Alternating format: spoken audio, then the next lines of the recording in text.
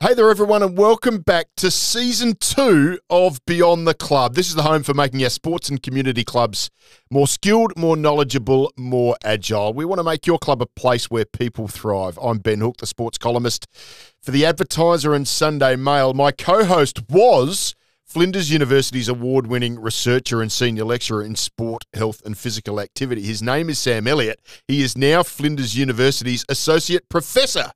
What an amazing new title. Congratulations on the new job, mate. Thanks, Hookie. Same job, new title, but very happy to be here. Things have changed from Season 1 to Season 2. You've got a new job. I have a new child. It's all happening. How is fatherhood?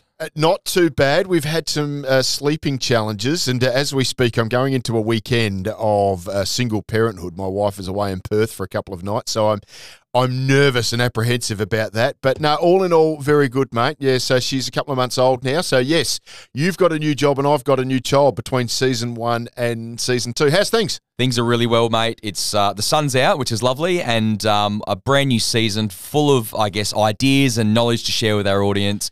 Very, very excited. Excited for Season 2. And I think what we're going to try and do is add a few more game changers in the space of community sport. We're going to be dealing with a lot of CEOs, a lot of people at the top end of clubs who have been real industry leaders right around South Australia, so that we can, I guess, reinforce the message that you're sharing through your research and those of your colleagues.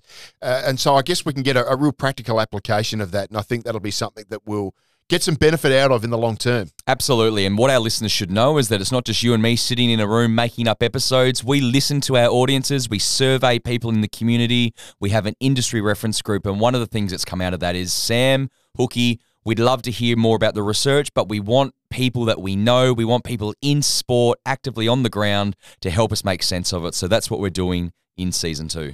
One thing that isn't going to change, Sam, is our Club of the Day. And can I share with you my Club of the Day for Series 2, Episode 1? My favourite part of the podcast and that of others, so yeah, fire away. Okay, so I'm going to double up here. I don't have one Club of the Day, but I have two Clubs of the Day, because this is a joint venture in South Australian softball between the Walkerville and Glenelg softball clubs. So in early November, they ran what was called the Breast Cancer Awareness Round. This has been going on since 2010, where these two clubs, Walkerville and Glenelg, played a game in recognition of Leanne Swinstead, a breast cancer survivor. Now, her daughter Erin and another teammate of hers at the Glenelg Rebels, Asher Sloan, thought it would be a good idea to come up with a breast cancer awareness game. And credit to Walkerville, who didn't have necessarily a great stake in that space at the time, said, no, we want to help you and become involved. And so it emerged out of this one game, annual game between Glenelg and Walkerville. Well, this has become an entire round now. So all 7 clubs at Premier League or A-grade level in the Adelaide Clubs competition for softball embrace it. But there are some beautiful stories within it. So, as I said, it was Leanne Swinstead, I beg your pardon, that was the person who the game was in recognition of her battle.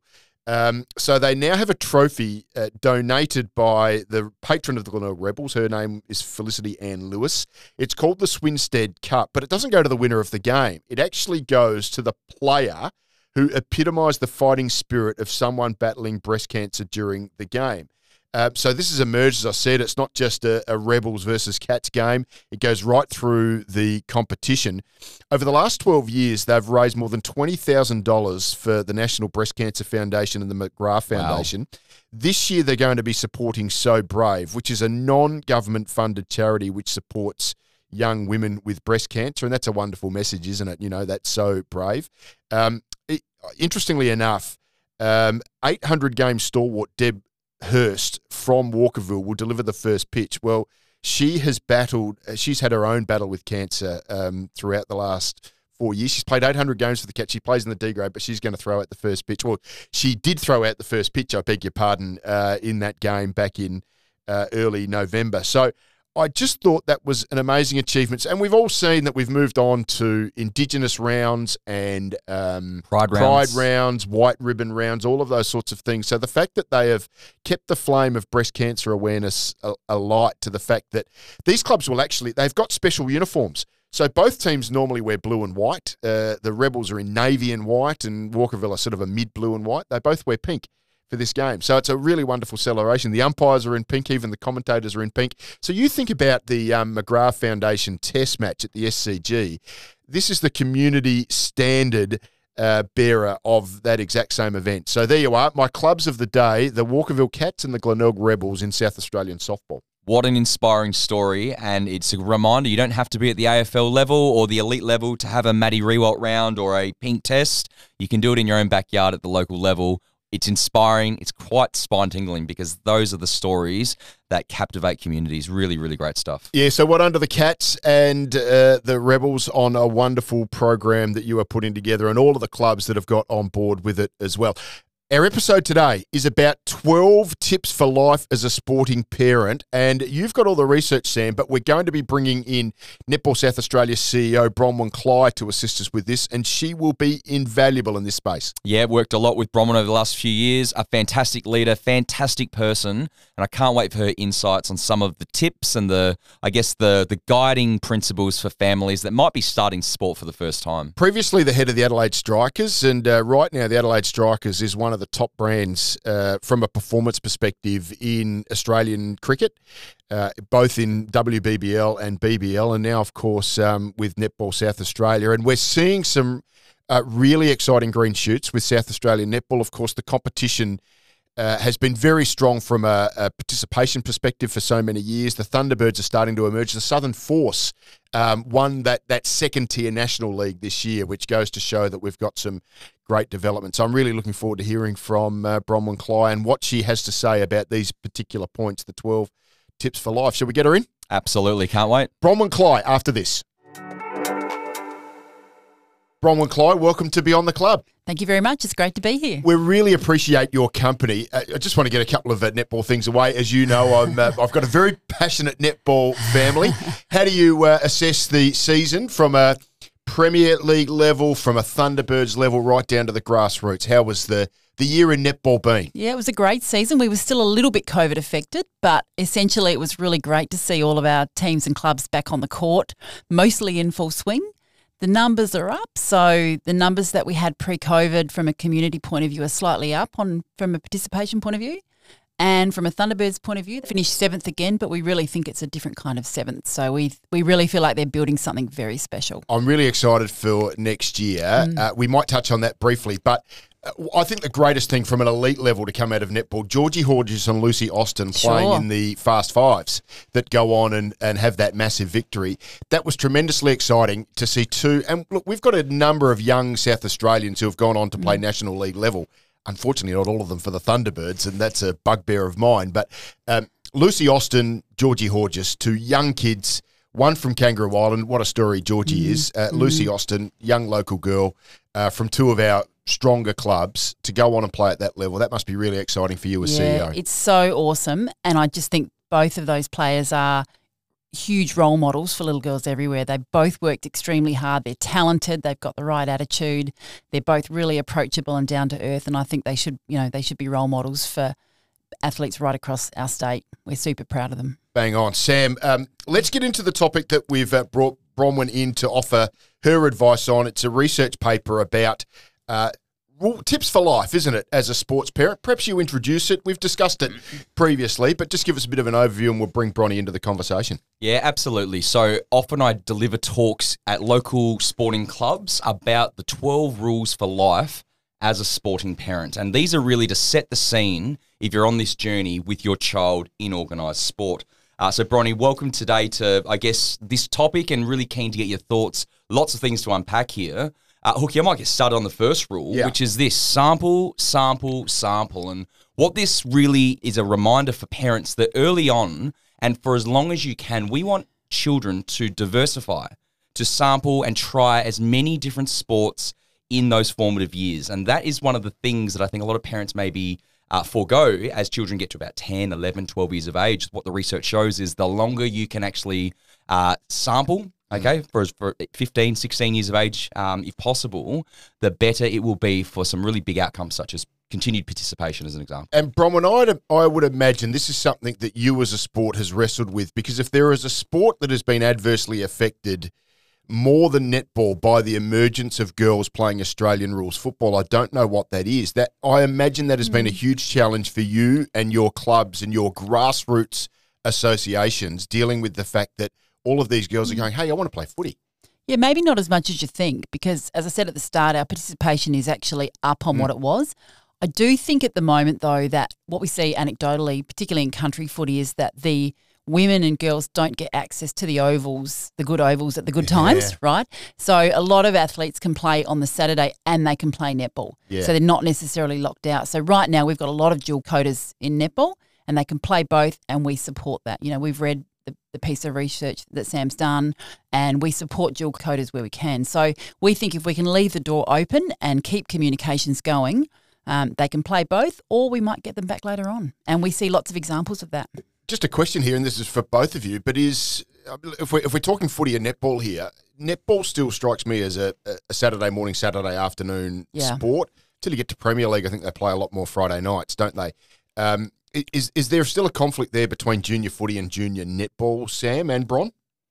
In some communities, yes, but in others, no. So it's hard to give you a definitive answer on that one. I've got a niece who plays netball on Saturday midday and footy on Sunday morning. So I imagine there's still it fits reasonably well, Bron? Yeah, and that's what I'm saying. Right now, the girls and women don't get access to the ovals on Saturday. Yeah. You know, might it be a problem when that happens? Maybe it will be down the track. But right now, most of those athletes are playing both. That's until you get to a pathway. So until you until you get into the SNFL pathway and maybe play for a league club, right now most of our athletes are playing both or they're involved in both. And I've seen lots of examples of athletes trying football and then coming back to netball. And that's the question, I guess, for you is if we take the pro netball hat off for a second, do you think young kids and girls in particular benefit from, we're a netballer, but we try something else here and there? Yeah, I do. We encourage it, actually.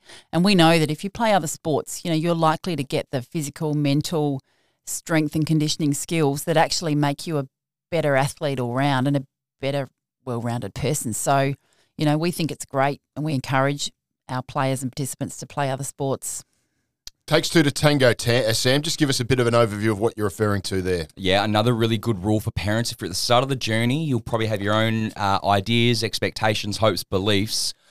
This rule is really a reminder that what the research tells us is along the journey, children are socialised, of course, by parents into sport, but parents too are socialised by their children through sport. And so as children develop, as they change their motivations, their interests in and through sport, it actually has what we call a reverse dependency effect on parents, which basically means that parents' own attitudes, behaviours, beliefs, expectations change along the journey as well.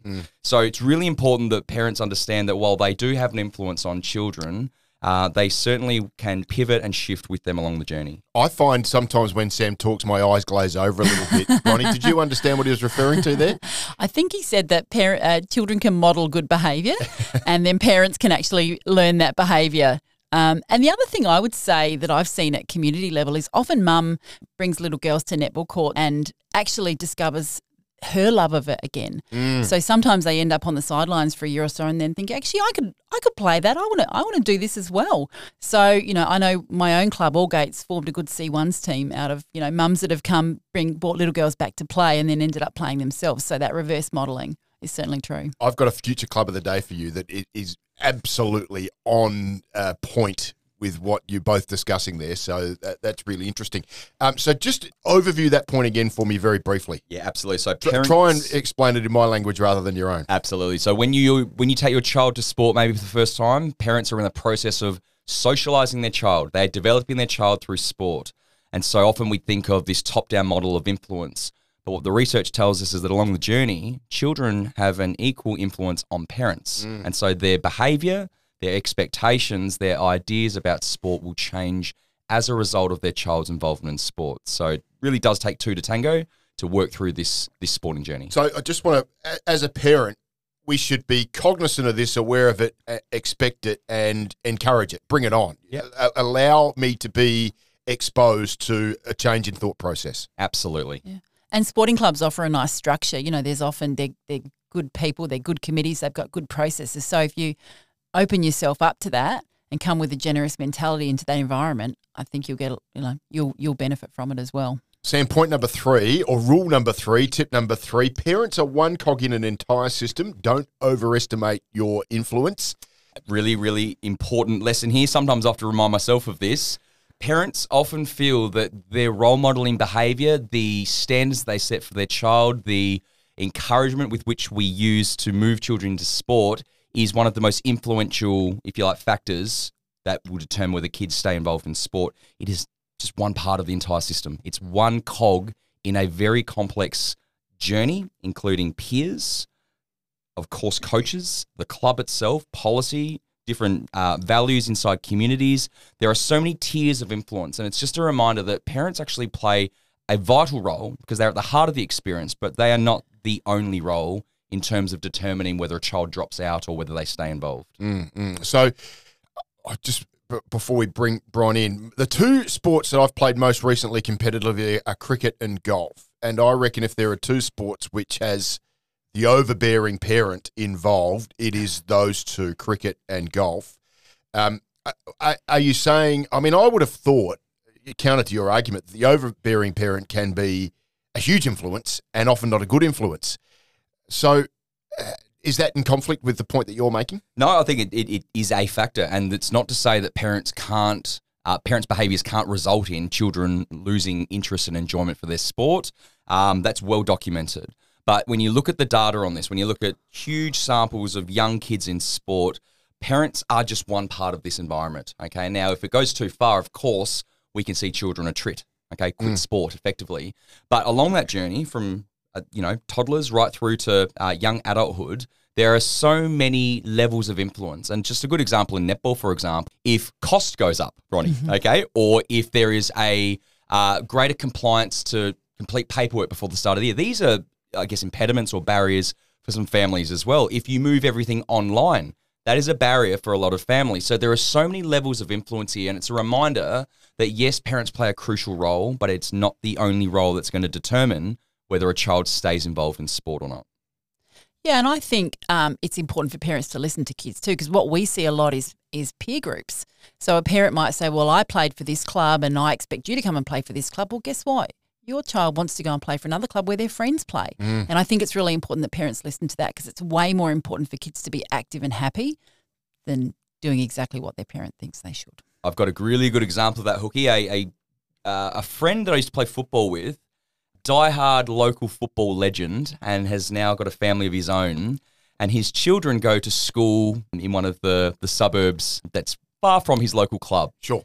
And he's now developed friends, this young boy, and all his friends want to play at the same club. And so not only the child goes to the club, the family goes to the club. And it might be a rival club, it might be a club that you've had no time for in your playing days.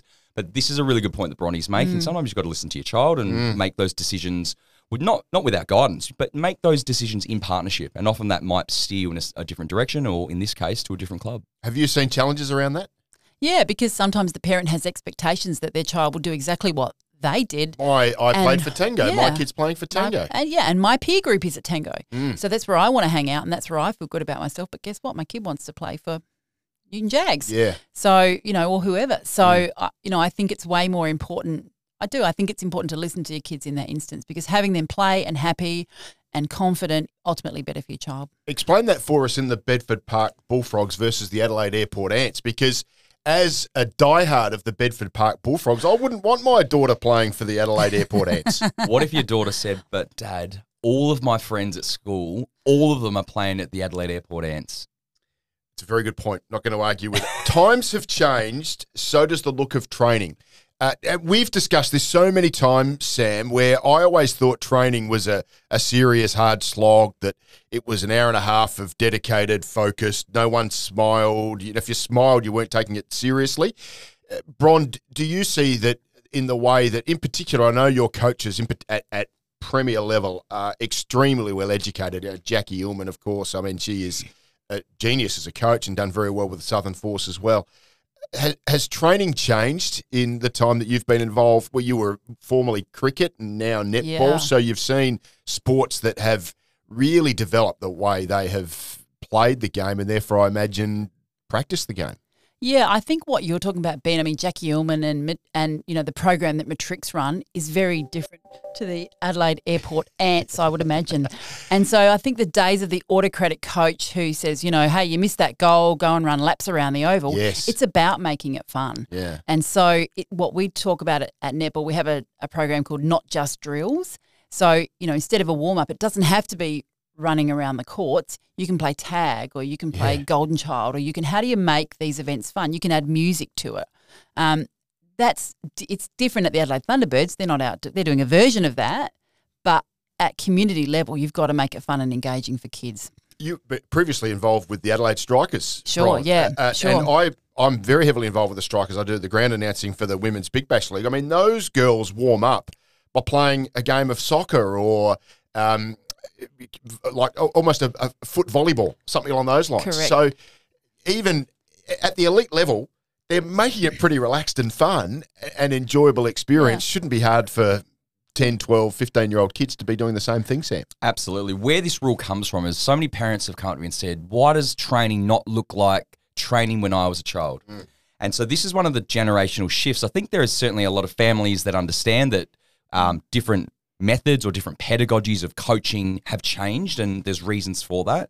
But I still think there's a lot of families that don't understand that. So if you are listening, this is a lesson for parents to understand that just because training might look busy or messy or chaotic doesn't mean that it doesn't have learning intentions or a direction that the children are developing towards. So it's a vote of confidence for the coaches, but it's also a reminder for the parents, don't panic if training doesn't look the same that it used to. And can I just say, Ben, too, that there were a couple of matches last year that the Adelaide Thunderbirds, there was a pressure match. They'd lost a couple in the lead up. So instead of actually training that day on the Friday before the game, coach took them out 10-pin bowling. So, you know, a big break in tradition, but to try to get them to think differently, take the pressure off themselves before a big match. My competitive instinct just shut up there. Who's the number one 10-pin bowler at the Adelaide Thunderbirds? Lucy Austin. Okay, right. Isn't she multi-talented? Hey, let's just take a very quick break. We're going to take a message from the Sammy D Foundation. Hi, it's Rachel here from the Sammy D Foundation, South Australia's leading violence prevention charity. We've seen over 30,000 people participate in our programs in the past 12 months. Our programs educate and empower young people on the impacts of bullying, violence, and alcohol and other drug misuse by delivering engaging and adaptive and effective evidence-based education. For further information, please visit sammyd.org.au. Welcome back to Beyond the Club. You're with Sam Elliott and Ben Hook. We're talking about the 12 tips for life as a sport parent. And Netball SA CEO Bronwyn Cly has joined us to make sense of it all. We've got through about 4 or 5. We're going to talk about making sport fun and how. And Sam, this is always something that's really pertinent to me because I've been a sports coach, and as a player, as I said before, training wasn't supposed to be fun. You didn't do it for fun. You did it because you were trying to get better, and it was a gritty, white-knuckled sort of thing to do. So I was never very good at making things fun either. Just give us a bit of an indication of how you can make your trainings more fun. Well, let me start by saying this, Hookie. There are 82 identified ways of what fun looks like for young kids. And so this is a really important point. If parents are criticising coaches or the club and saying, make it more fun, what do they actually mean? And it's actually a really hard conversation to work through because there are so many things that children deem to be fun. So it's not just scoring goals or being engaged, with ball in hand. There's so many other things that happen outside of training, outside of games, which are also vital sources of fun. Okay, so they might not only be the extrinsic rewards, they might be simple things like positive feedback from a coach. That is a source of fun for some children.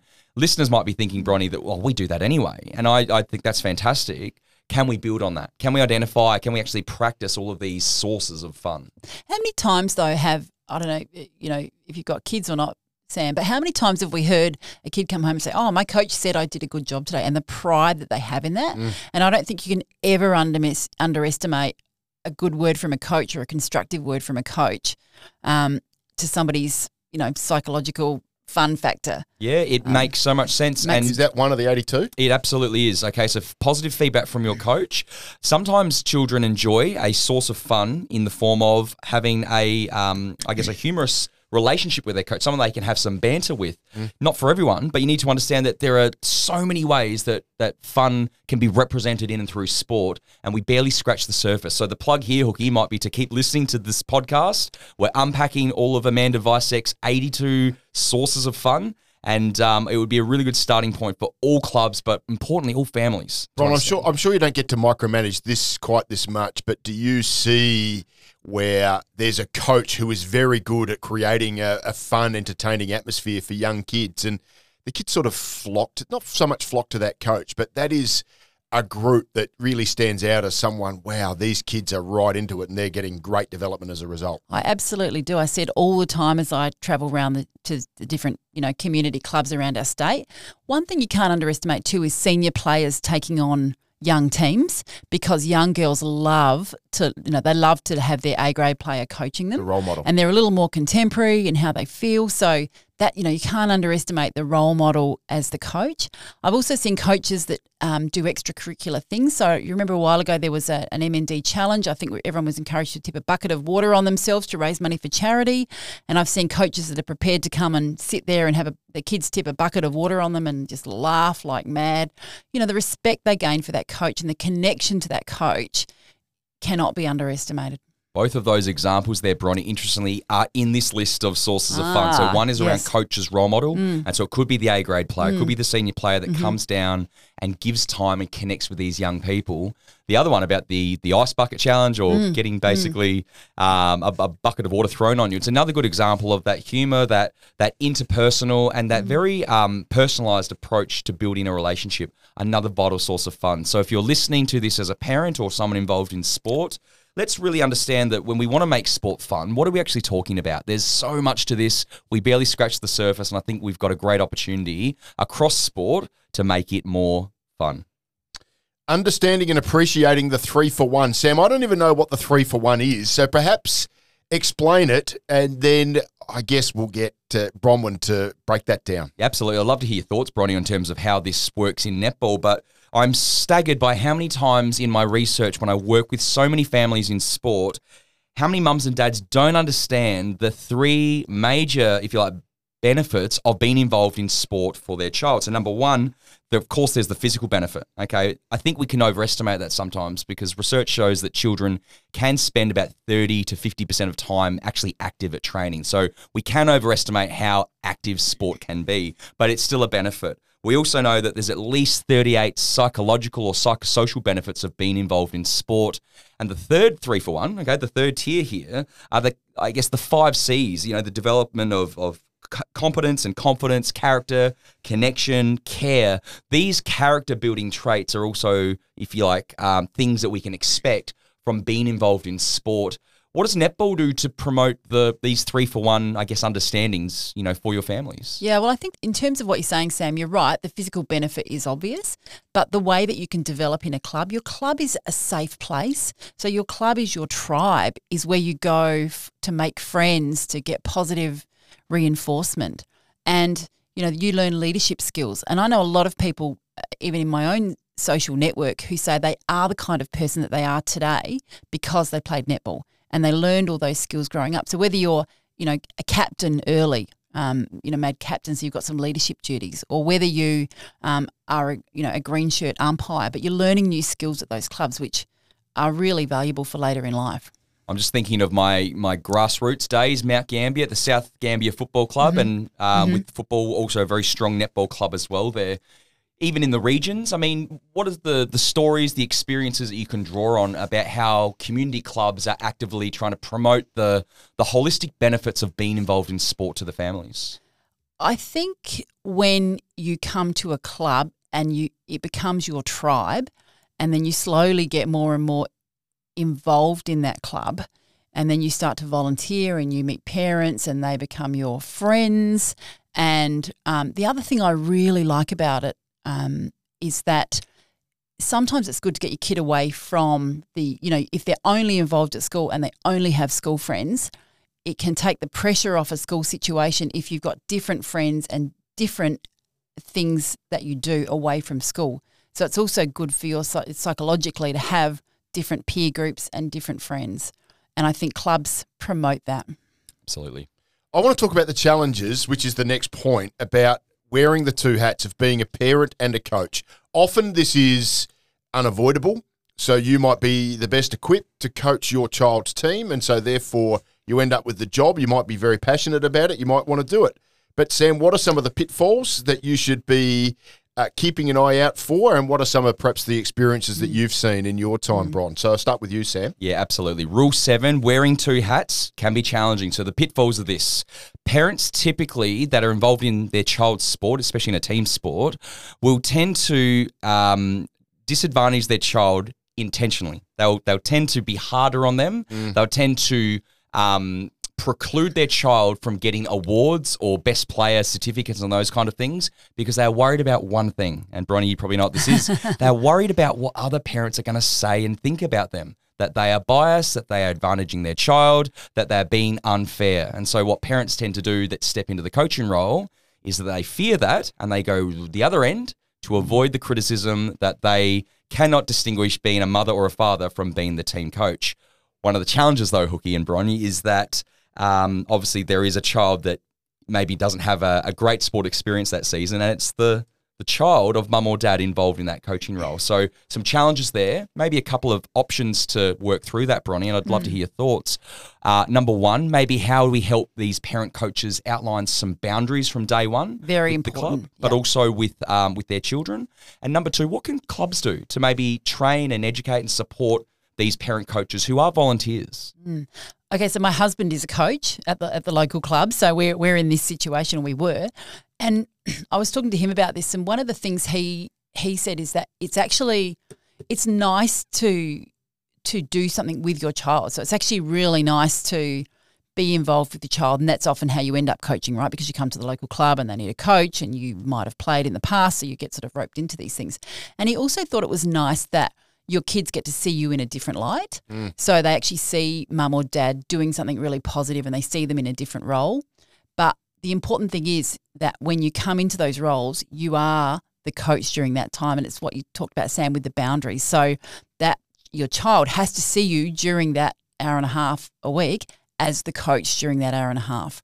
They can't see you as mum or dad, and there has to be a boundary. And so I think clubs can help them by putting team managers around those coaches. What advice do you have, Bronnie, for the netball parents who might be coaching their child and they want to give their daughter or son a best player award on the weekend? They were clearly the best player, but of course there's probably going to be some other players that also played well. And mum and dad that watch the game, that read the reports, are going to be basically making a judgment on the coach's judgment.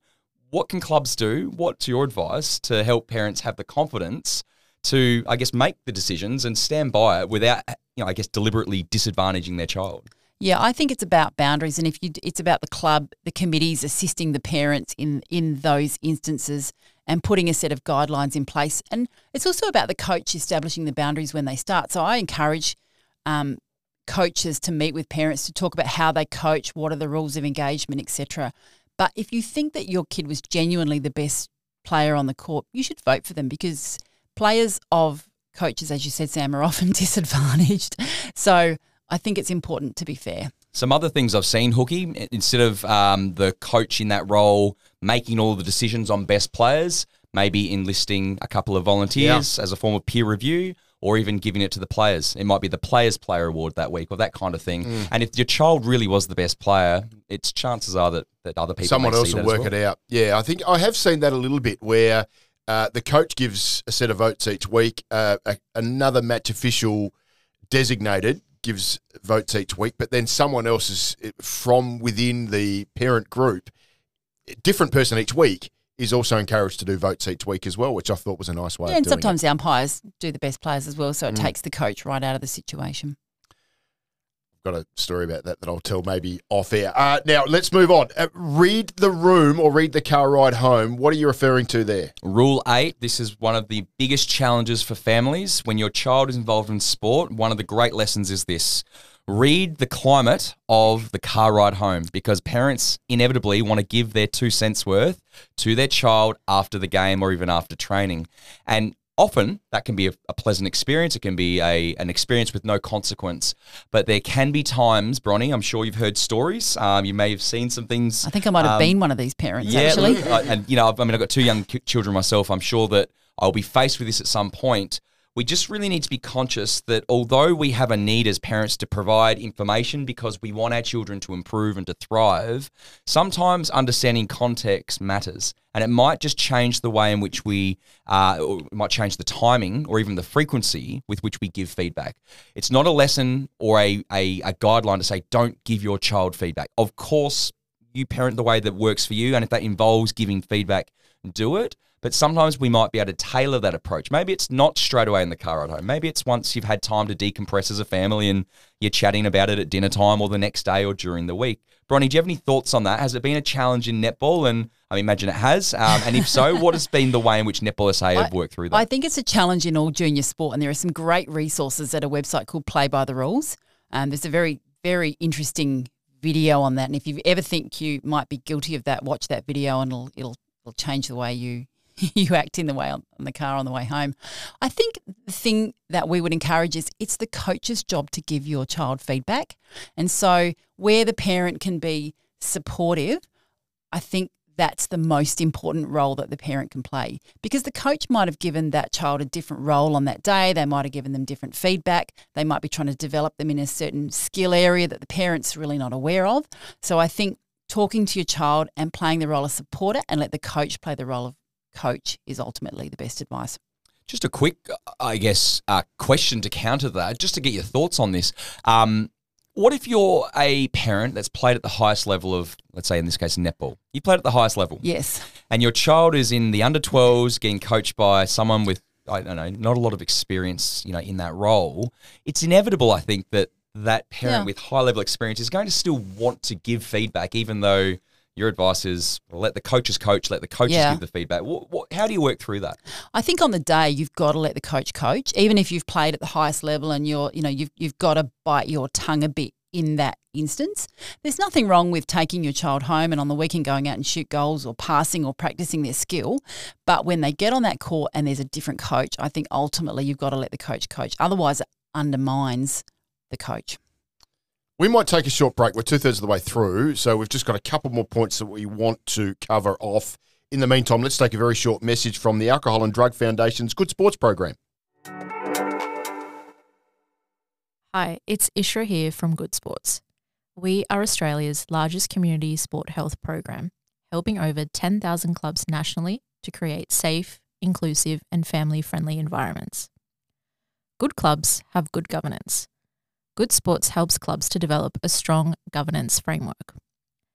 We take the guesswork out of understanding and complying with legal requirements such as smoking, alcohol, and drug risk management, so you can be confident your club has all the bases covered. Good Sports is free for all community sports clubs. To learn more, head to goodsports.com.au. Thanks for your company on Beyond the Club. Ben Hook and Sam Elliott with you. We have Bronwyn Cly. She is the CEO of Netball South Australia. She is cutting through all of Sam's professor speak. We're talking about the 12 rules for life as a sporting parent.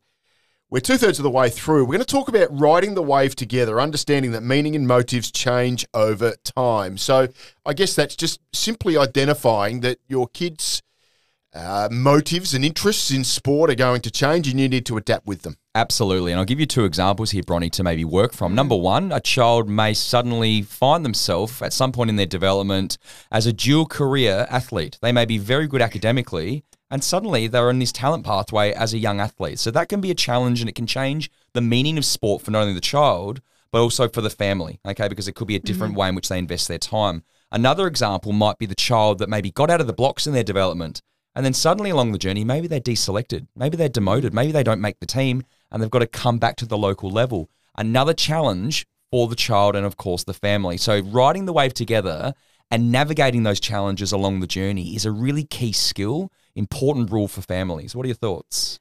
Yeah, I think it's very important to be talking about that kind of stuff. I know in the netball pathways, we will sometimes hold players back a little bit. So a parent will often think, well, my child is a star and they're in the 17s and then they made the 19s. The next step is that they should be a Thunderbird. They may get deselected, over the ensuing years. But we try and stay in contact with that child to say, well, that's okay. They might not be growing at the same pace or they might not be developing at the same place. It doesn't mean they won't be a star. It's just about working out where they are now and keeping communication so that, the athlete's not demotivated and mum and dad have the skills to manage the child through that. Absolutely. And I love the analogy of the wave, Hookie, because inevitably there is a potential for it to crash, but there's also a potential for it to build again. Okay, and so I think the idea is just ride this journey with them through the highs and the lows. And I think that whether it be promotion or deselection or whether it be suddenly it becomes a much more stressful experience because, hey, you're in year 12, obviously a lot of time investment with your school commitments, but sport might also be amplifying as well. So it's just understanding those pressures and working with your child as a family. Yeah, netball, I reckon there's some unique challenges as well because you might have a young girl who's, say, 10 and she's one of the tallest in the team and she plays goal shooter and you would know full well, Bron, that if by the time you're 15, you haven't really grown much taller in height. I mean, most of the top-end teams are looking for goal shooters who are 6'3", 6'4". I mean, those girls are absolute giants. Lucy Austin's a classic example of a particularly tall young girl, and Georgie Horgis, who we were just talking about, is the opposite as example. well. Yeah, but she's just so supremely talented that she sort of avoids or negotiates around her lack of height. Yeah, but with a Georgie, I think coaches were talking to her early about being redeployed as a wing attack. So maybe she. Maybe she won't be a goal shooter, but she's talented and we know that. So resetting her expectations and working with mum and dad and working with her over the years to try to make sure she develops in the right areas to give her the best chance of success. And it's no different at a local level. I love that. I love that there was maybe some early conversation rather than getting to the end of your development and now, hey, you might become a wing attack. I think some of that preempting and some of that engagement early is really the key there to, I guess, onboarding family support. This is a massive point. Point number 9. Know your trigger. Sport is stressful. We've all seen a parent that has been triggered for whatever reason. How can clubs and therefore parents manage such a significant challenge? Rule 10, Hookie, not Rule 9, but I'm with you there. So, yes, identify the stresses. Sport is an emotional space for a lot of people, especially parents.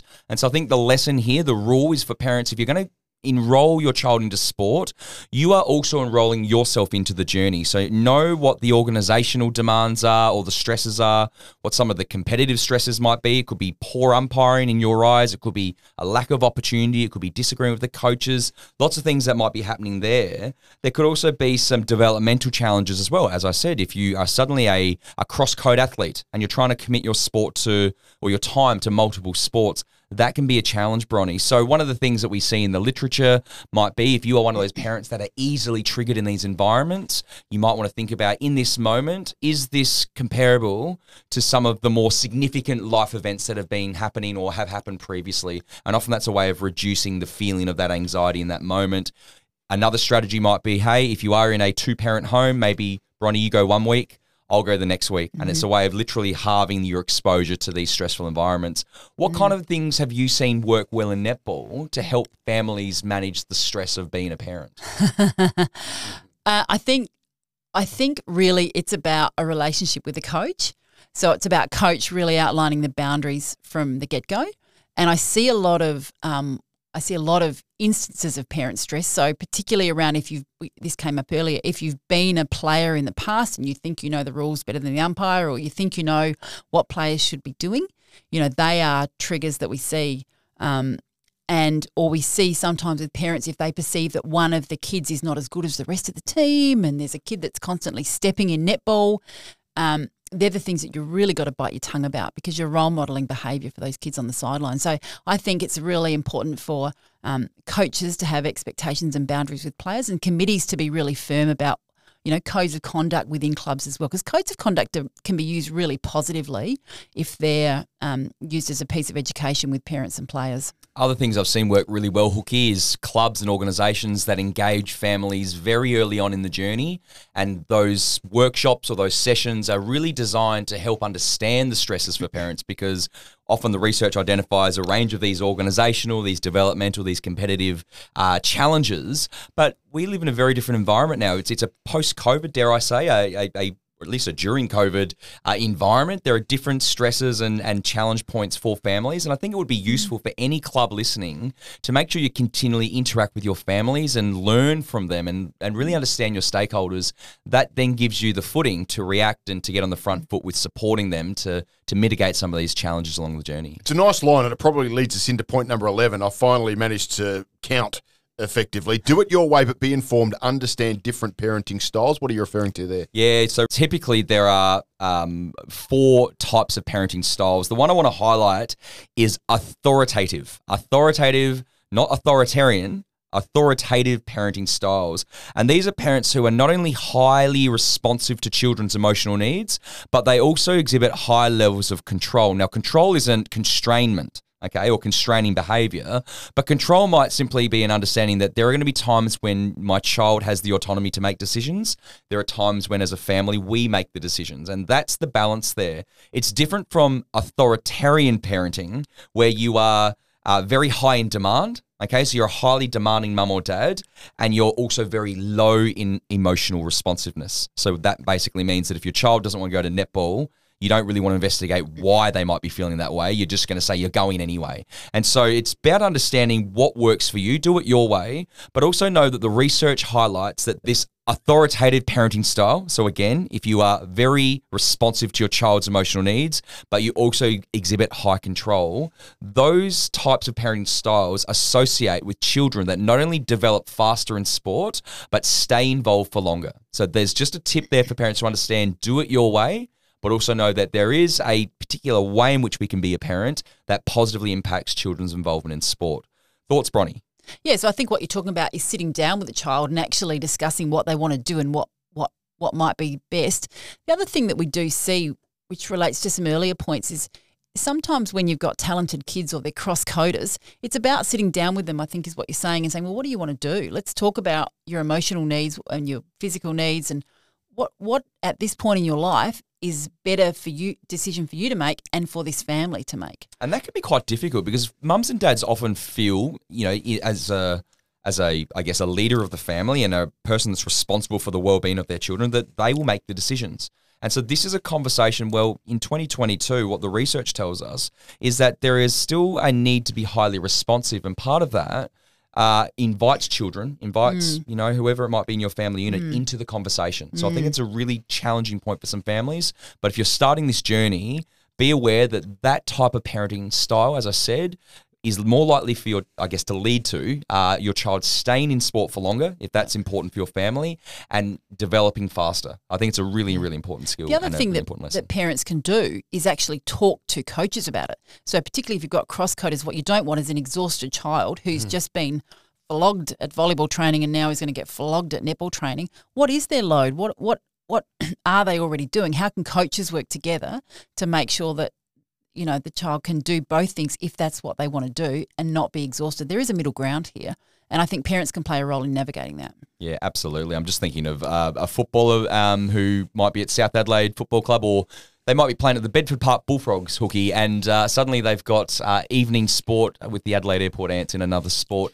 There's nothing wrong with picking up the phone and just negotiating in good faith the way in which we look after the well-being of the child. I think everything we've talked about with sampling and diversifying, except no kid of mine is playing for the Bedford Park Bullfrogs and the Adelaide Airport Ants. We'd never allow. Let's wrap this up. Adapt, don't decrease your involvement, which is a really good point. We probably see it, I'm sure you have, Bron, where a parent has been a coach and really heavily involved, and the kid gets a bit older, and the parent decides to step back or step out of it altogether and might be a spectator and not much else. How do you negotiate your way around that, Sam? Yeah, so this is a really important point that's informed by a couple of really important pieces of research. The lesson here is this, that as children get older through sport, we don't want parents to feel like they need to take a backward step because suddenly the coach and the athlete relationship intensifies. Okay. The point here is that you can still stay involved. You just might you might need to adapt the way in which you are involved. So you might be the parent coach in those early years, and suddenly you take on a more emotionally supportive role as they start to develop through their sport. That's typically a good way to move through your journey, rather than to just step back altogether and hope that the coach and the club take responsibility for their child's development. Adapt your involvement along the journey. Do not decrease it. That's the lesson there. Bronnie, have you seen some examples of parents stepping back maybe too early in the netball journey? I think not necessarily, but I think life ebbs and flows. And I think there's years that you've got time as a parent to be the coach and the water person and the team, and the scorer. And there's years where you're busy or work-life commitments sort of creep up on you. There might be years when a parent says, well, actually, I've been my child's coach and this year I want to watch them and support them. They might have made a higher grade and I want to be the mum on the sideline this year. And I think that's okay. And I think it's important that clubs understand that and, don't pressure those parents to play roles if that's the year they want to watch their kid play. Like, let that be okay and they will come back. Keep the contact and they will end up coming back. I think it's a really good point. The club environment, the club culture needs to be flexible, because as parents adapt their involvement, we don't want them to just drop and run necessarily. It can happen from time to time, but if parents just want to come and watch their kids play, it's okay. It's okay. Absolutely. We'll get you back next year. Yeah, and just diversify it a bit. Rather than being the coach, you might bake half a dozen cakes for the cake sale at the end of the season or something along those lines too. Absolutely. I'm quite the baker. Hey, fascinating. 12 incredible points. Bron, I'm going to ask you for what we call as our fast four. So each episode, we just 4 takeaway points that are simple, practical, and easy for someone to snack on and take away. Have you got 4 points that you would take out of this episode? I do. I would say to parents that particularly when your child plays a team sport like netball, if you're going along to watch your child play, it's a team sport. So support the team, not just your kid. Beautiful. Support the team, not just your child. Second of all, I would say model the behaviour that you want in your kids. So don't speak badly about people. Don't comment on people's skill sets. Don't poo-poo the umpire. Actually role model the behaviour that you want to see from your kid.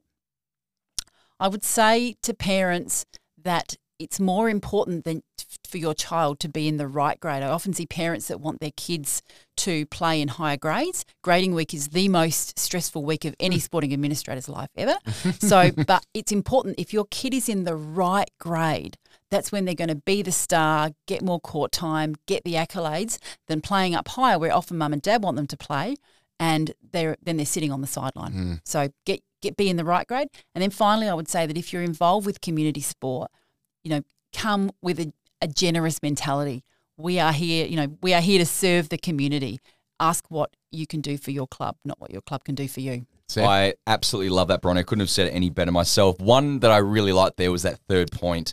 And it really resonated with me because I think a lot of the litmus test is this. In 20 years' time, 30 years' time, will you love your child any less if they didn't play at the level that you would like them to play at?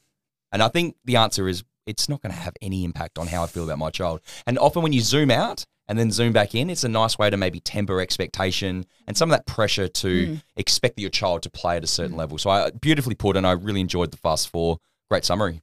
Your contribution to that is profound. Thank you so much. I've learnt a lot just sitting here chatting and listening to you guys go back and forth in the last 3/4 of an hour.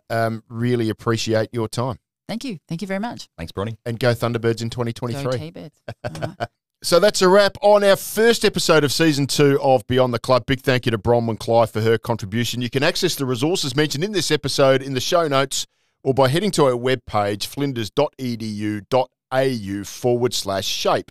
I'm Sam Elliott on Twitter. I'm Ben Hook on Twitter, Ben Hook1 to be completely accurate. Now, you can find Beyond the Club on Twitter, Instagram, LinkedIn, Facebook, you name it, we are on it. Big thank you to our crew right here in the Flinders Good Vibe Factory. Our producer is Gemma Caven, and also our music by Ben Watson and artwork by Alicia Menzel. Thanks for your company. We'll see you next time on Beyond the Club.